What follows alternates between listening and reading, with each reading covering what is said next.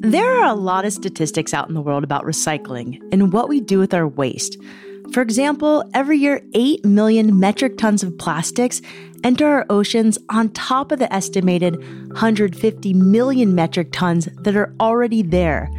That's like dumping one New York City garbage truck full of plastic into the ocean every minute of every day for an entire year. With numbers like that, it's easy to feel discouraged and feel like your own actions won't make a difference. But that's just not true. By being a better recycler, you can not only reduce the amount of plastics and waste being dumped in our oceans, you can also have the potential to help create jobs, reduce the use of fossil fuels, and have a huge economic impact. This episode is a little different than normal. It's focused less on one person's adventure and more on how all of us can improve our own recycling habits and reduce our waste. I'm Shelby Stanger, and this is Wild Ideas Worth Living. Back in April, when I was at an event learning about Igloo's Recool biodegradable cooler, I met a woman named Helen Lowman. Helen's the president and CEO of Keep America Beautiful, an organization that's been around since 1953.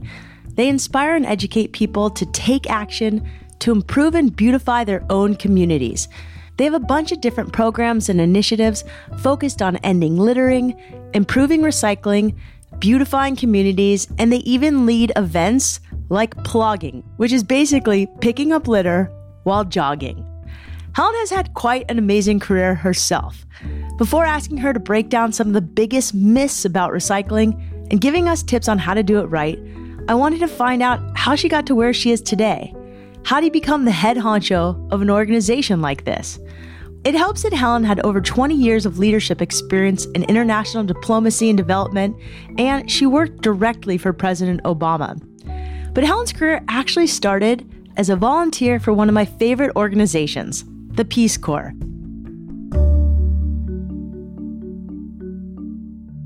Let's start with your background, because you worked for the president, Obama, and you worked for the Peace Corps. So let's start with your background in Peace Corps, because I think that's such an interesting organization that allows you to travel. I have a lot of friends who did it, and their lives have become so impacted by their work in the Peace Corps.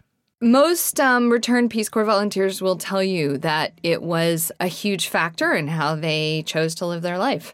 And that was definitely the case for me. I grew up in this tiny little town in the middle of Texas. And so going away to the Peace Corps in Thailand as a volunteer was so eye-opening and life-changing. It was incredible. And I just fell in love with the organization and with what they do. And so I ended up coming back to Peace Corps as staff rather than a volunteer. And I was country director in China and Mongolia. And then when President Obama was elected, I was fortunate enough to be asked by his administration to come back to the Peace Corps as regional director for all of our operations in Europe, Northern Africa, the Middle East, and Asia. And then I also was asked to lead some kind of innovative changes in how Peace Corps recruits and places their volunteers. Maybe just tell us a little bit about what you did with Obama. I mean, he's the president, so I didn't interact with him often. So you guys didn't play basketball? We didn't. Huh. No. So you're really hoping for a good story there. Okay. Right. So every president has thousands of appointees. And, I was one of his appointees. So the federal government has civil servants, and then they have appointees that come in to serve the president when they're elected. And so there are certain positions in the federal government that a president is allowed to fill with their own people. And so, when he was elected, I was fortunate to be asked by the White House to interview for this job. And because I already had a lot of experience with Peace Corps, I didn't have the kind of learning curve that maybe some other people might have had, because I had been a volunteer and I had been in the field as a civil servant. So I was one of these people that was both a civil servant in the federal government as well as a political appointee. I remember you told us this story when Obama left office. This is not a really political podcast, but I think this is really important. When Obama left, he had a meeting with all of his appointees. It might have been on inauguration day of our current president. And he gave you guys some advice and left you with a message. And I'd love for you to tell that story. So this is the day of Trump's inauguration. And when the inauguration was over, they invited all the appointees to go out to this military base to basically say goodbye. And yeah, at the very end, I mean, his message to all of his appointees is, now it's your time. I've done what I can do, and it's up to you to carry our message and our mission forward. You could have done kind of anything after he left office, but you decided to go to Keep America Beautiful. I did. And I had a recruiter call me and ask if this was a job I would be interested in, because I had been in kind of the international development world for a really long time. And I said, actually, I really would be interested in that, because I started my career in Texas decades ago working for the Texas Commission on Environmental Quality, doing environmental education and recycling and awareness about environmental issues. And so I said, I would love to talk to them about that. And I also really felt like, climate change, and I mean, there's just so much that we need to do in this space. And so I felt like this is an organization that, Keep America Beautiful is 66 years old. They're an iconic legacy American nonprofit. And I felt like there was so much opportunity to increase their impact and to build across the United States a greater, a difference, more of a difference. And I thought it would be really exciting to lead that. I remember Keep America Beautiful as a little kid. I mean, it was like there was this giant Don't Litter campaign. Can you just tell us a little bit about the mission of Keep America Beautiful and what it is? Is it a nonprofit or is it an NGO? So we're a nonprofit, yep. And our mission is to empower and educate individuals to keep their communities clean, green, and beautiful. So we're really just, I work at the headquarters office. We have 600 and let's say 30, it's growing every day, affiliate communities across the United States that implement our mission on the ground.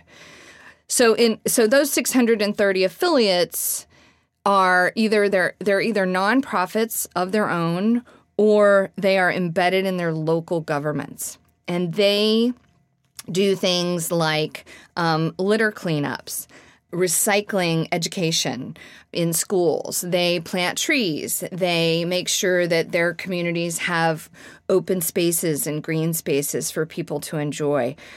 So it really is very grassroots. In addition to that, we have, through those affiliates, we have about 5 million volunteers and participants that are a part of the program. So it's an incredible movement, really. But the heart of it is that it's local. I like to say that it's a local program with global impact. Recycling isn't as easy as it sounds. You have to know what can be recycled and what cannot be recycled. Does the plastic lid stay on or get thrown in the trash? How thoroughly do we need to wash that can? For most of us, we put our plastic bottle or our salsa jar or our brown paper bag into the recycling bin. We don't really think about what happens after that. Where does it go? How does it get broken down? And who pays for it? There's a lot of wild info out there. I asked Helen to help me break down some of the biggest myths behind recycling. There are a lot of myths. So a couple that I'll focus on. Probably the biggest myth about recycling is that you can, you magically put it in the blue bin or whatever color your bin is for recycling, and it's all taken care of. And it really takes more than that. there's a lot of people in the United States that believe it's the same everywhere, and it's not. Recycling is not a national program. It's a very local program. So every community may have a different recycling program. So for example, there are communities where you can put glass in your recycling bin, and there's communities that don't accept glass. What's really important is that each and every individual takes the time to know what can and can't go into their bin in their community, because it's all different and it's very local. So what happens if you don't know what's going on? Because like I live in a condo complex and there's just recycling bins down in the laundry room that nobody uses. But you know, there's a dumpster and recycling bins, and people just throw, I mean, it's atrocious. People have like plastic bags with their recycling in them. And it drives us nuts. It's terrible. We're like, really? Or they just don't clean stuff, or they'll put their like dirty paper towels in there. And you're like, nobody's going to use that. Yeah. I mean, what's important is that as a community, you know, your condo association finds out from the people who pick up their recycling. So whoever it is that your condo building is contracted with as their recycling processor, that you reach out to that company and say, look, we want to do a better job recycling. What is it that we're allowed to put in our recycling bin? And then educate every single person in your building on that. And that's really, honestly, that is what it takes, because the issue of, we call it wish cycling, or, you know, aspirational recycling. This, you know, what happens is, you know, everybody is so hopeful that everything can be recycled, and it can't. You know, there are things that just can't be recycled in every community. And so what happens is, let's say a dirty pizza box or a plastic bag gets put in that recycling.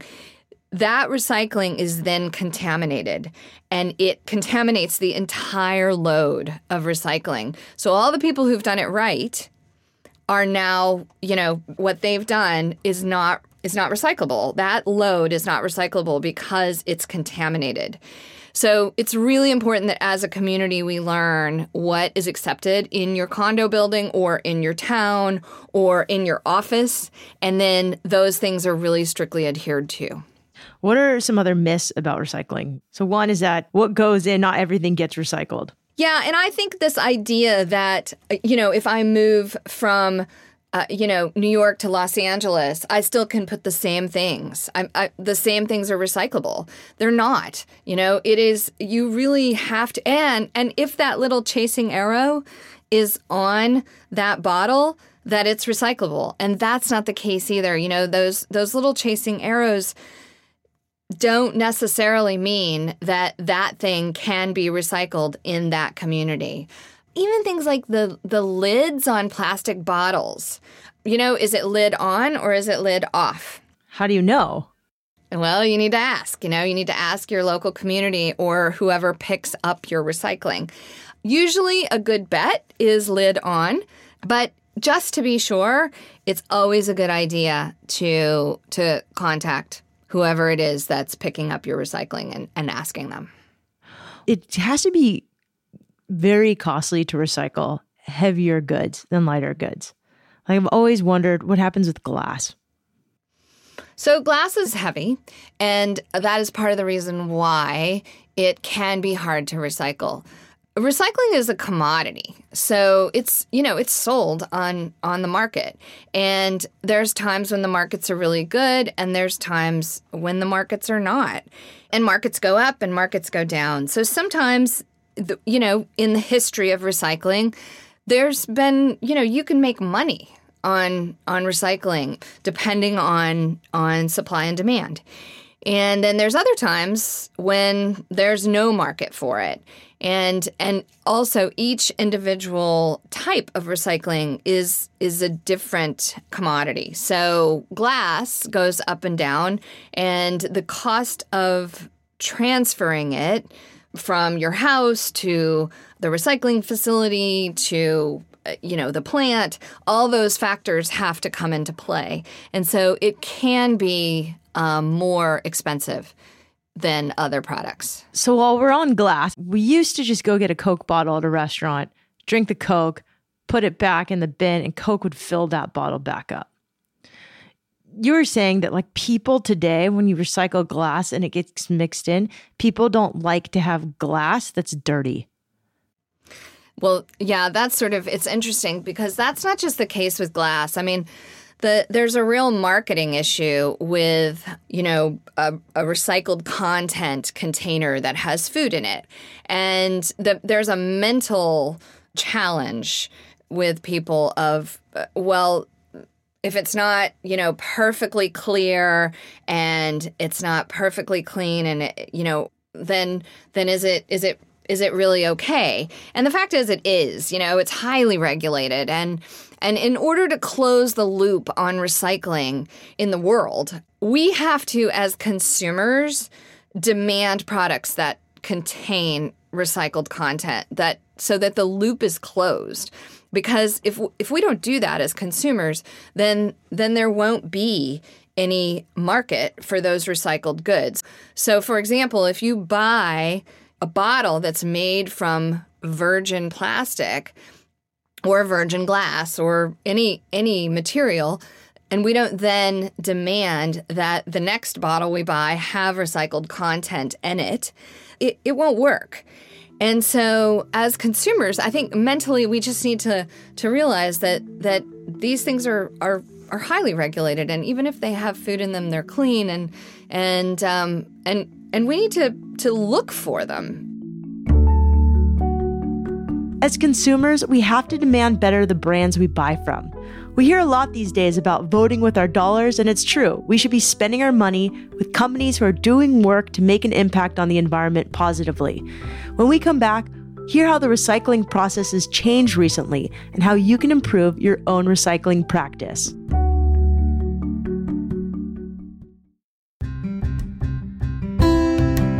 I love renting things.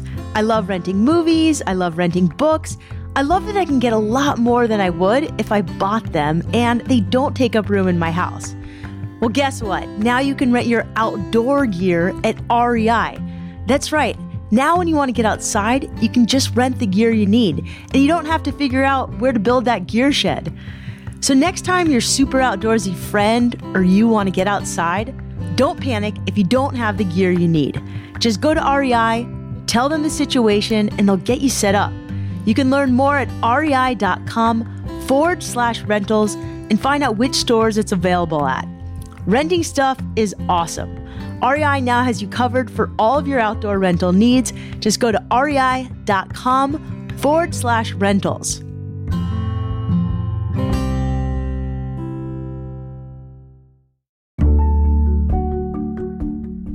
When I think about recycling, I always think about those glass Coke bottles I mentioned in my conversation with Helen. You drink from them at a restaurant, give them back to the restaurant, they'd get cleaned and then refilled. Why doesn't everything else just work that simply? Well, recycling isn't that easy. It's a process and there's a major industry behind it, and it's one that's always changing.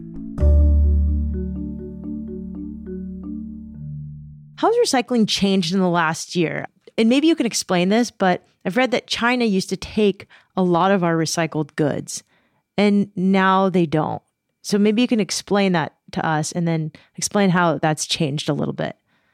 Yeah, absolutely. So China used to purchase a huge amount of, not all of it, but a huge amount of our recycling. And basically they said, you know what?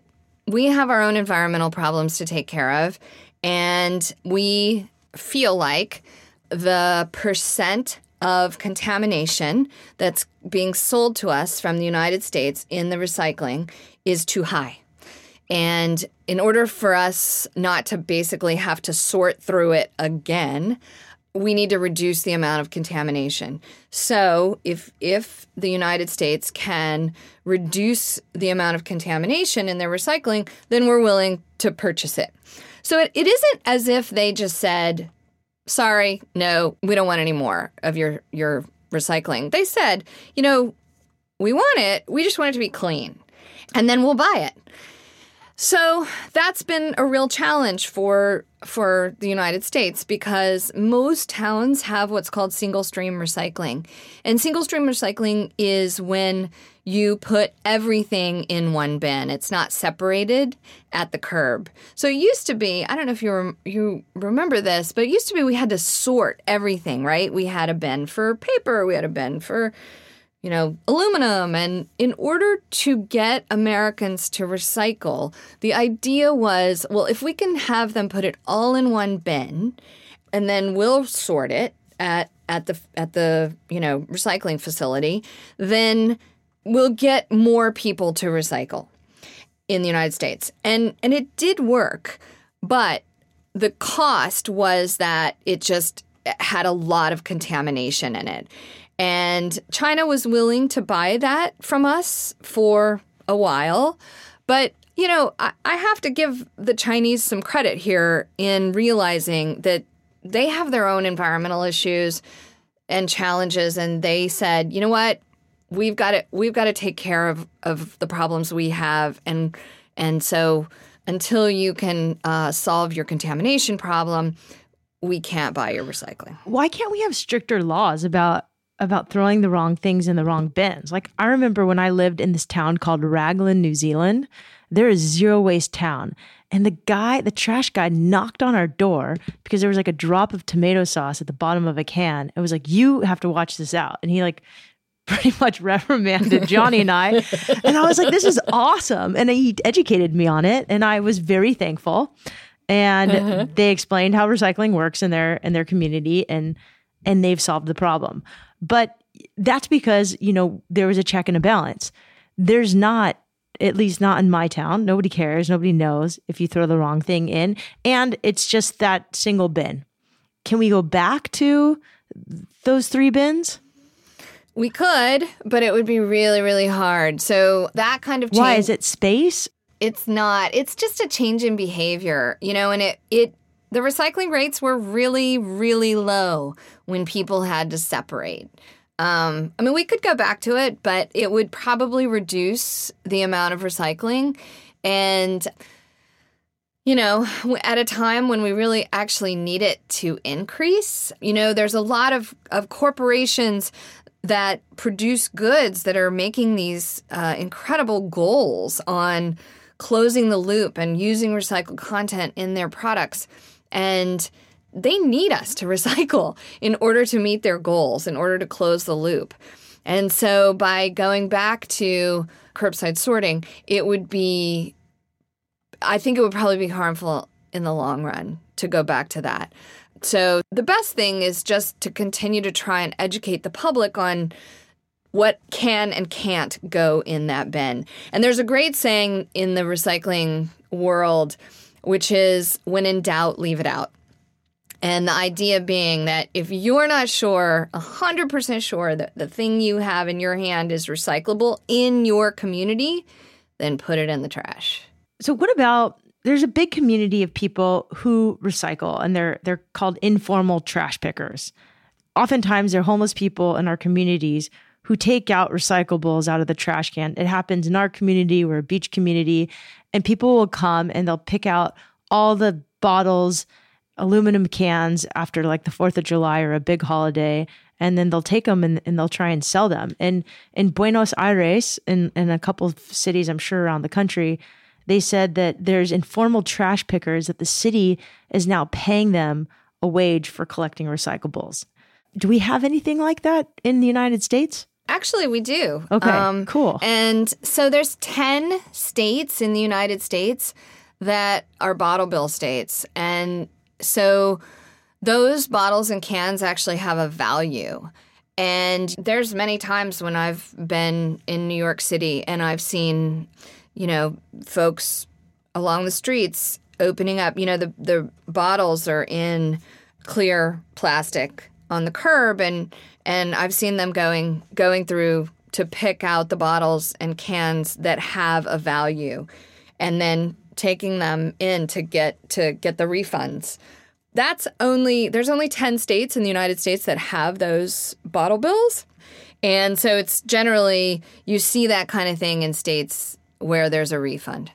Yeah, I mean, in Buenos Aires, it said these people are unionized and they're seeking formal acknowledgement. So that's like a little bit of a step up, but that seems like that could be really interesting.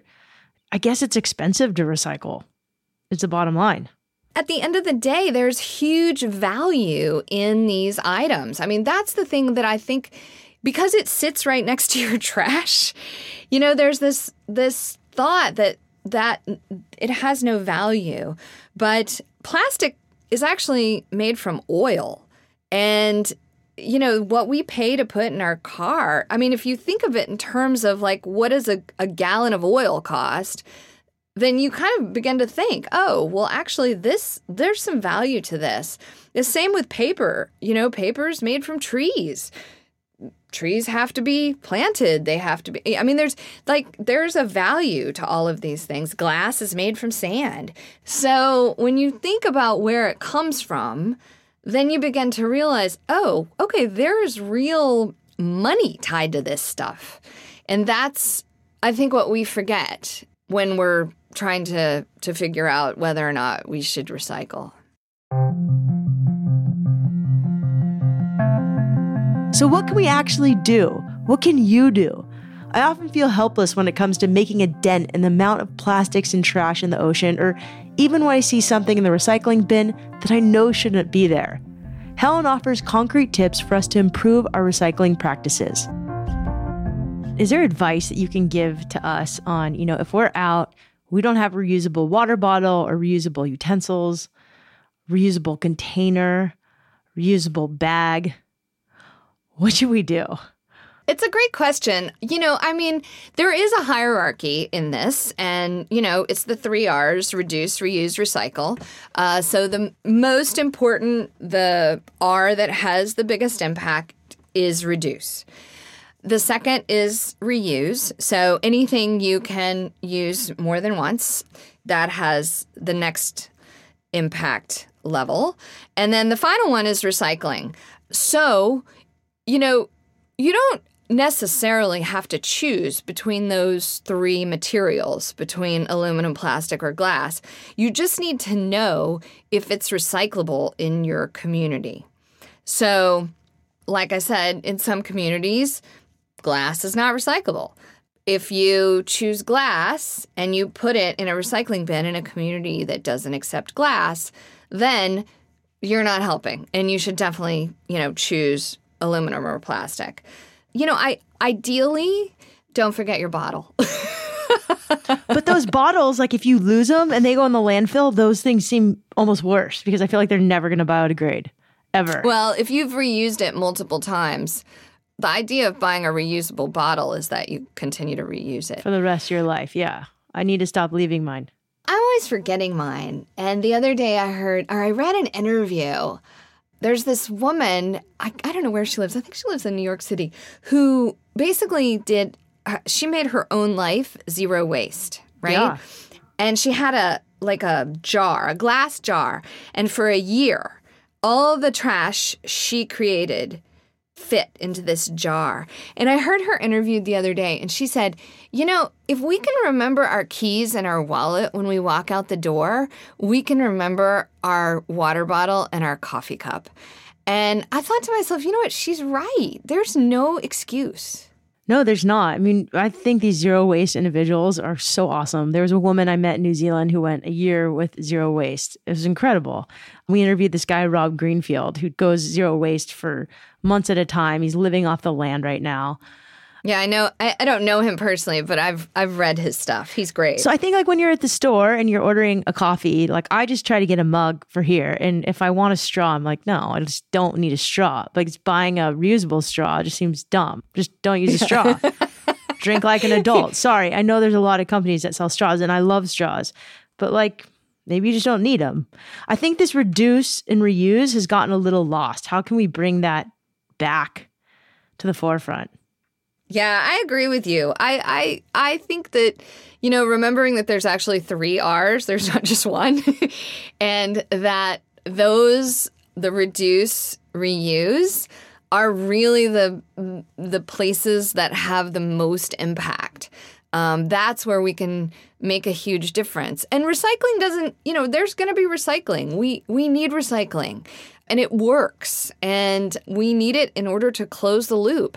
But we also need to reduce how much stuff we have. I mean, we all have so much stuff. So it seems like if we can just be conscious of that and be aware and, have our water bottle or our refillable coffee cup and be really, really aware and conscious of using those things. So the main tips and takeaways about recycling is learn about it, clean it. Anything else? The other thing I would just add is that I think that we also tend to focus our recycling in the kitchen, but there is recycling in the bathroom. When you go to work in your office, make sure there's recycling. You're recycling there. I mean, the amount of paper in an office, all of that can be recycled. In public spaces, I mean, that's really what we focus on, is making sure that people on the go have access to recycling bins in public spaces so that they have the option. They're not having to throw, their fast food drink cup in a trash bin, but they have the option of, if it is recyclable, they can put it in a recycling bin, or if they have a bottle of water that they picked up at the local 7-Eleven, that they can have a place to recycle it. And so that's a huge focus for us, parks and street corners and things like that. When you say we can just find out in our community about recycling, I mean, where can we find more about recycling as a whole? A lot of places, actually. So, we have on our website, which is kab.org, we have a lot of information about recycling. BeRecycled.org is another one of our websites that focuses solely on recycling. If you want more information about your own local community and what is recycled there, go to your municipal government website. And there's probably information on your local government's website on what specifically can be recycled in your community. What if we want to get, beyond our own home life bathroom? How can we get even more involved with places like Keep America Beautiful or other organizations? Well, we're always, like I said, we have 5 million volunteers and participants across the country that have local events in their own communities. So it's not like people have to go far. We do our affiliates, you can go to kab.org and we have a place where you can look up your own affiliate or your nearest group. They do litter cleanups, beach cleanups. They plant trees. They do all sorts of stuff, and they need volunteers. So anytime a person wants to become involved, there is a way to be involved in this movement. I asked Helen for her biggest gems of wisdom for how to make an impact. She said, educate yourself and don't litter. She said litter is still a huge problem in this country. She told me 80% of what's in the ocean started on land, and it's much further inland than the beach or the beach parking lot. Talking with Helen gave me some great ideas on how I can step up my own recycling game, like talking to people in my condo complex and just checking out what the recycling requirements actually are in my own area. What about you? How will you take your recycling prowess to the next level? I'd really love to hear what you're doing to make an impact. Tag me on Instagram or Facebook at Wild Ideas Worth Living, and I'll share them out. I can always use more ideas to up my own recycling game.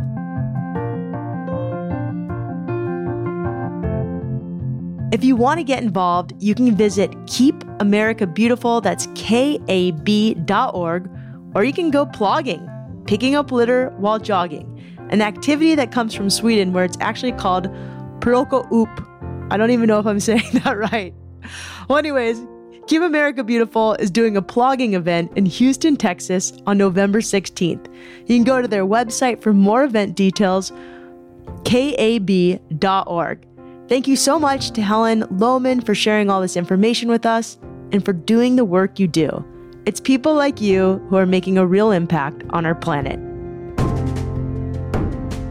This podcast is produced by REI with help from Annie Fassler and Chelsea Davis. As always, I appreciate when you subscribe, rate, and review the show wherever you listen. Send us those recycling ideas on Instagram at Wild Ideas Worth Living, and write a review on this show. While you're at it, tell a friend or 100 friends, because that's what keeps this show going. And remember, wherever you are, some of the best adventures often happen when you follow your wildest ideas.